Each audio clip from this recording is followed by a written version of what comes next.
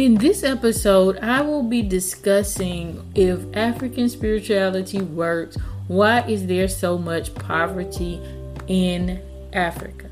So this is a question that I get quite often as a practitioner of ATR, or African traditional religion, right? So many people say, well, if this stuff works, why are so many people in the African continent and even throughout the African diaspora living in a state of poverty in today's world? Surely, dealing with African spirituality would have first and foremost kept us from being colonized or enslaved, and even thereafter, Africans would be, rising up and they would be in a good state. They would use this system in order to gain or ascertain a certain level of wealth. So why isn't it working? Now, before I ever delve into an answer to this question, I challenge people to first and foremost examine a few things. Number one, the same holds true for people who practice other religious traditions, or not even necessarily traditions, because they're fairly new in context to African spiritual traditions or even traditional systems throughout the world. So that same concept holds true for Christians and people who practice Islam in Africa, on the continent, as well as throughout the continent. And it doesn't just apply to people of what we would say is black skin color. It applies to people groups throughout the world who practice different forms of spirituality. So if you ask that question about African spirituality, you would likewise have to ask that same question about other religious systems, and inevitably the question would drop after that point. Okay, so there would be no more discussion, and I technically could end this entire episode just there. So if Christianity works, why are there so many poor Christians in Africa, in America, in Australia, etc., etc.? And that applies to people of all races, colors, and creeds. It is not just applicable to people of color. There are Europeans who live in Europe, who live in America, Australia, and other respective countries that are deemed to be European in scope and structure, that are poor. That applies every single where to every single religious group, so forth and so on. Another point I want to make on this particular topic is that when you say if African spirituality works, why are so many Africans poor, or why is there so much poverty in Africa? Understand that the majority of Africans are actually not adherents to their traditional spiritual systems, at least not in the sense as they were thousands of years ago, when these were the primary or predominant systems that were within their region. Okay, so many Africans today identify as Christian or Islam. Those are actually the two primary religions throughout Africa. And if you go to any given African country, many people who actually do practice within African systems, and I won't say necessarily practice, I will say they go to these systems, especially when they have some type of problem that they need to be remedied. They identify as other than African traditionalists. So they may identify as a Christian or a Muslim, and that's where they get the majority of their spiritual work or their spiritual food, so to speak.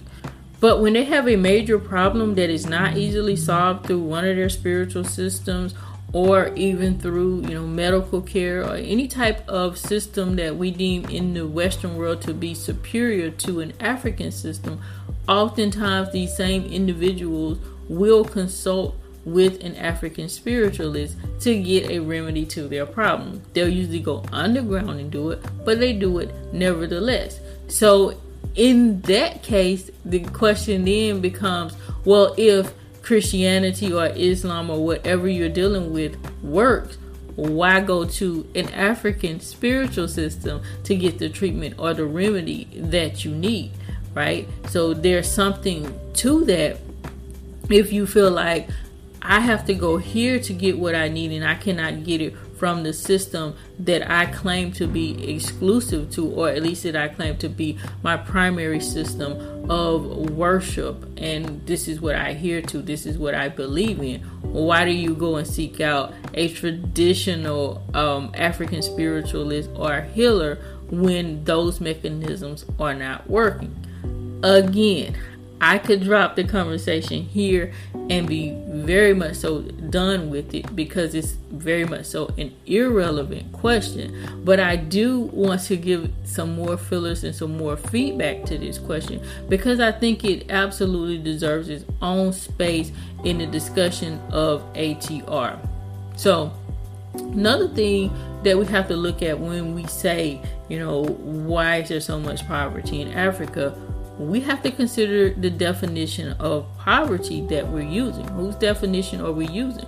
Are we using the definition of poverty from traditional cultures, such as throughout the continent of Africa, or in other places such as Southeast Asia, India, the Caribbean islands, the Amazon, etc., right? Or are we using a westernized definition of poverty or prosperity, if you will? So let's just put this into context for a minute. In most traditional cultures, poverty or prosperity, whichever one you want to, consider someone to be, is not measured in the same way that we typically measure prosperity and poverty in the Western world. So traditionally, even in the westernized world, prior to modern day times, people didn't look at just somebody's bank account or how much money they have in order to determine whether they were rich or poor. Instead, they looked at other factors. Definitely land and livestock, crop ownership, things like that played a role in those times, in different times, and even in some countries today. Those things are still very much so considered to be a form of wealth. So we could basically consider them to be money in the same sense that we think about money, because those were means of exchange and those were means of being able to have a livelihood. So that definitely factors into a person being considered impoverished or prosperous in traditional cultures. But it didn't stop there, and that wasn't even the primary focus of a person's measure of wealth. Right? So also things such as that person's reputation in society. They could have had all of the land and, the livestock and whatever measure of wealth, financial wealth, I should say, that they were considering as part of their financial wealth dynamics. But if that person did not have a good reputation within the community, that person was actually considered to be impoverished. Right? Because a lot of times people wouldn't want to be bothered with that person, and that person probably wouldn't have a lot of friends and so forth and so on if they mistreated people and they just didn't have a good reputation in society. Likewise, health was a status or a symbol of prosperity. The person's own health, the health of their family, likewise the health of their environment. If they lived in a healthy, thriving environment where they could grow good crops and things like that, they absolutely considered that to be a sign of prosperity, because it allowed them to live. That dynamic has changed in American society and westernized society in general. That's because food and things like that are mass produced. So we don't have to consider the prosperity of the land, because unfortunately our crops and our foods are being grown in so many different unhealthy ways. It really doesn't even matter about the quality of the soil anymore, because the food will be grown in either case in that way, and it's likewise grown and it comes out and it makes us sick no matter how much money we have. Likewise, the number of wives and the number of children, especially for a male, the number that he had directly corresponded to his measure of wealth. So that was a whole nother dynamic.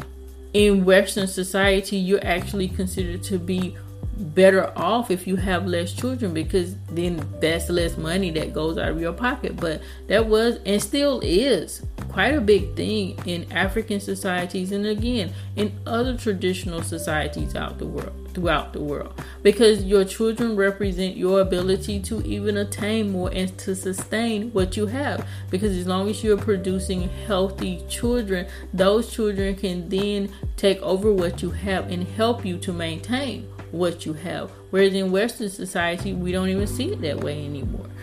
In some instances, in Western societies, we actually look at children as a burden to being able to obtain financial prosperity. Why? Because you have to take care of them, and children cost education and the day-to-day things that they need to just live in society: food, water, clothing, shelter, etc., etc. So a lot of people in Western societies will forego even having children so that they can amass finances, especially during their younger years. And then when they get older, they either can't have children or they have so many complications with having children.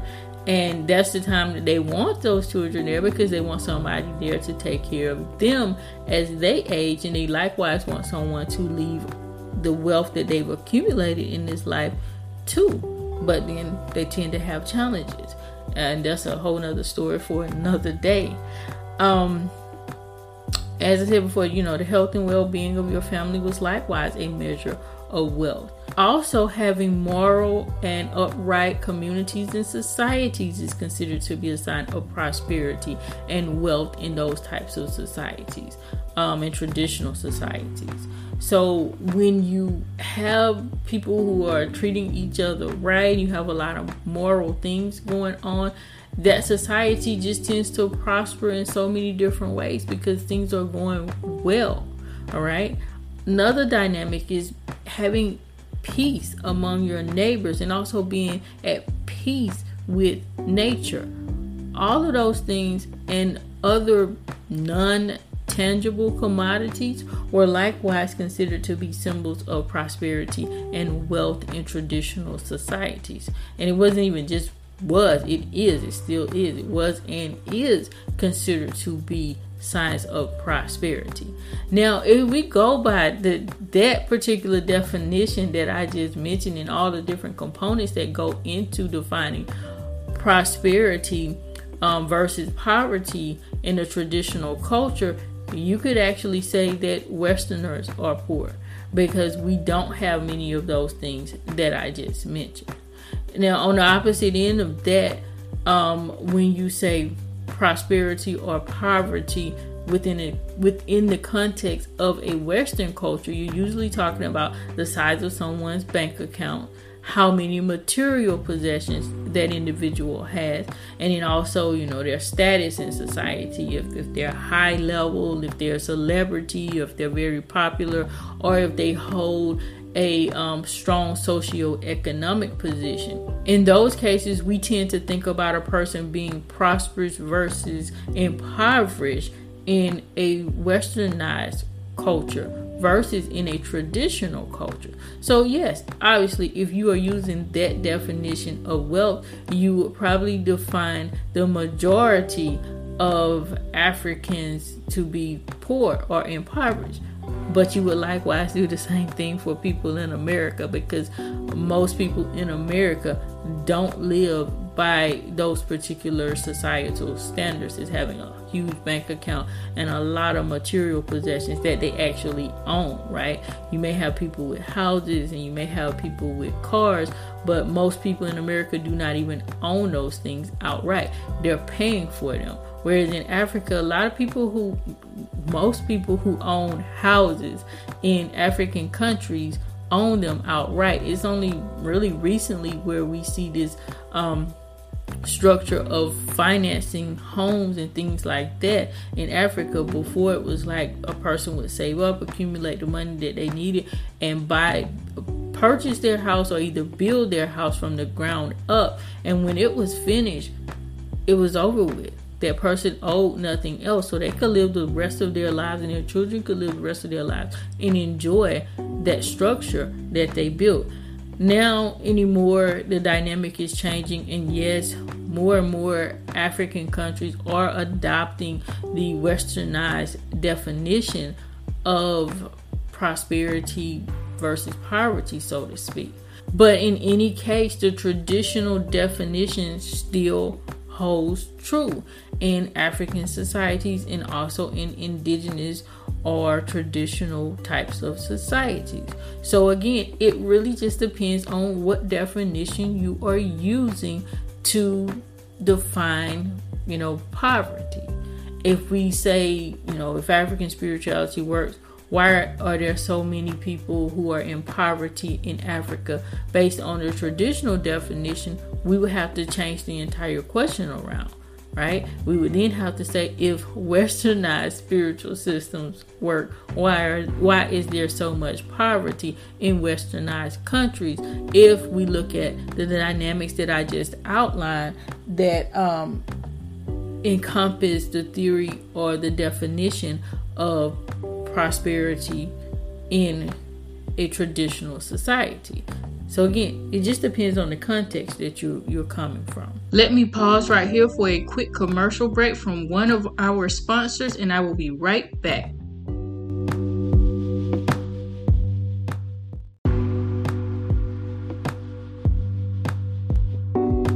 Another dynamic that you should explore when asking this question is the fact that, African poverty is ubiquitous throughout the continent and also throughout the diaspora because of colonization that was perpetrated against African people by an external enemy or an external source. This is not something that was at least initially done from an internal perspective, albeit this was allowed to occur because of the mistakes of our ancestors that we now have to repair and restore and reconcile and so forth.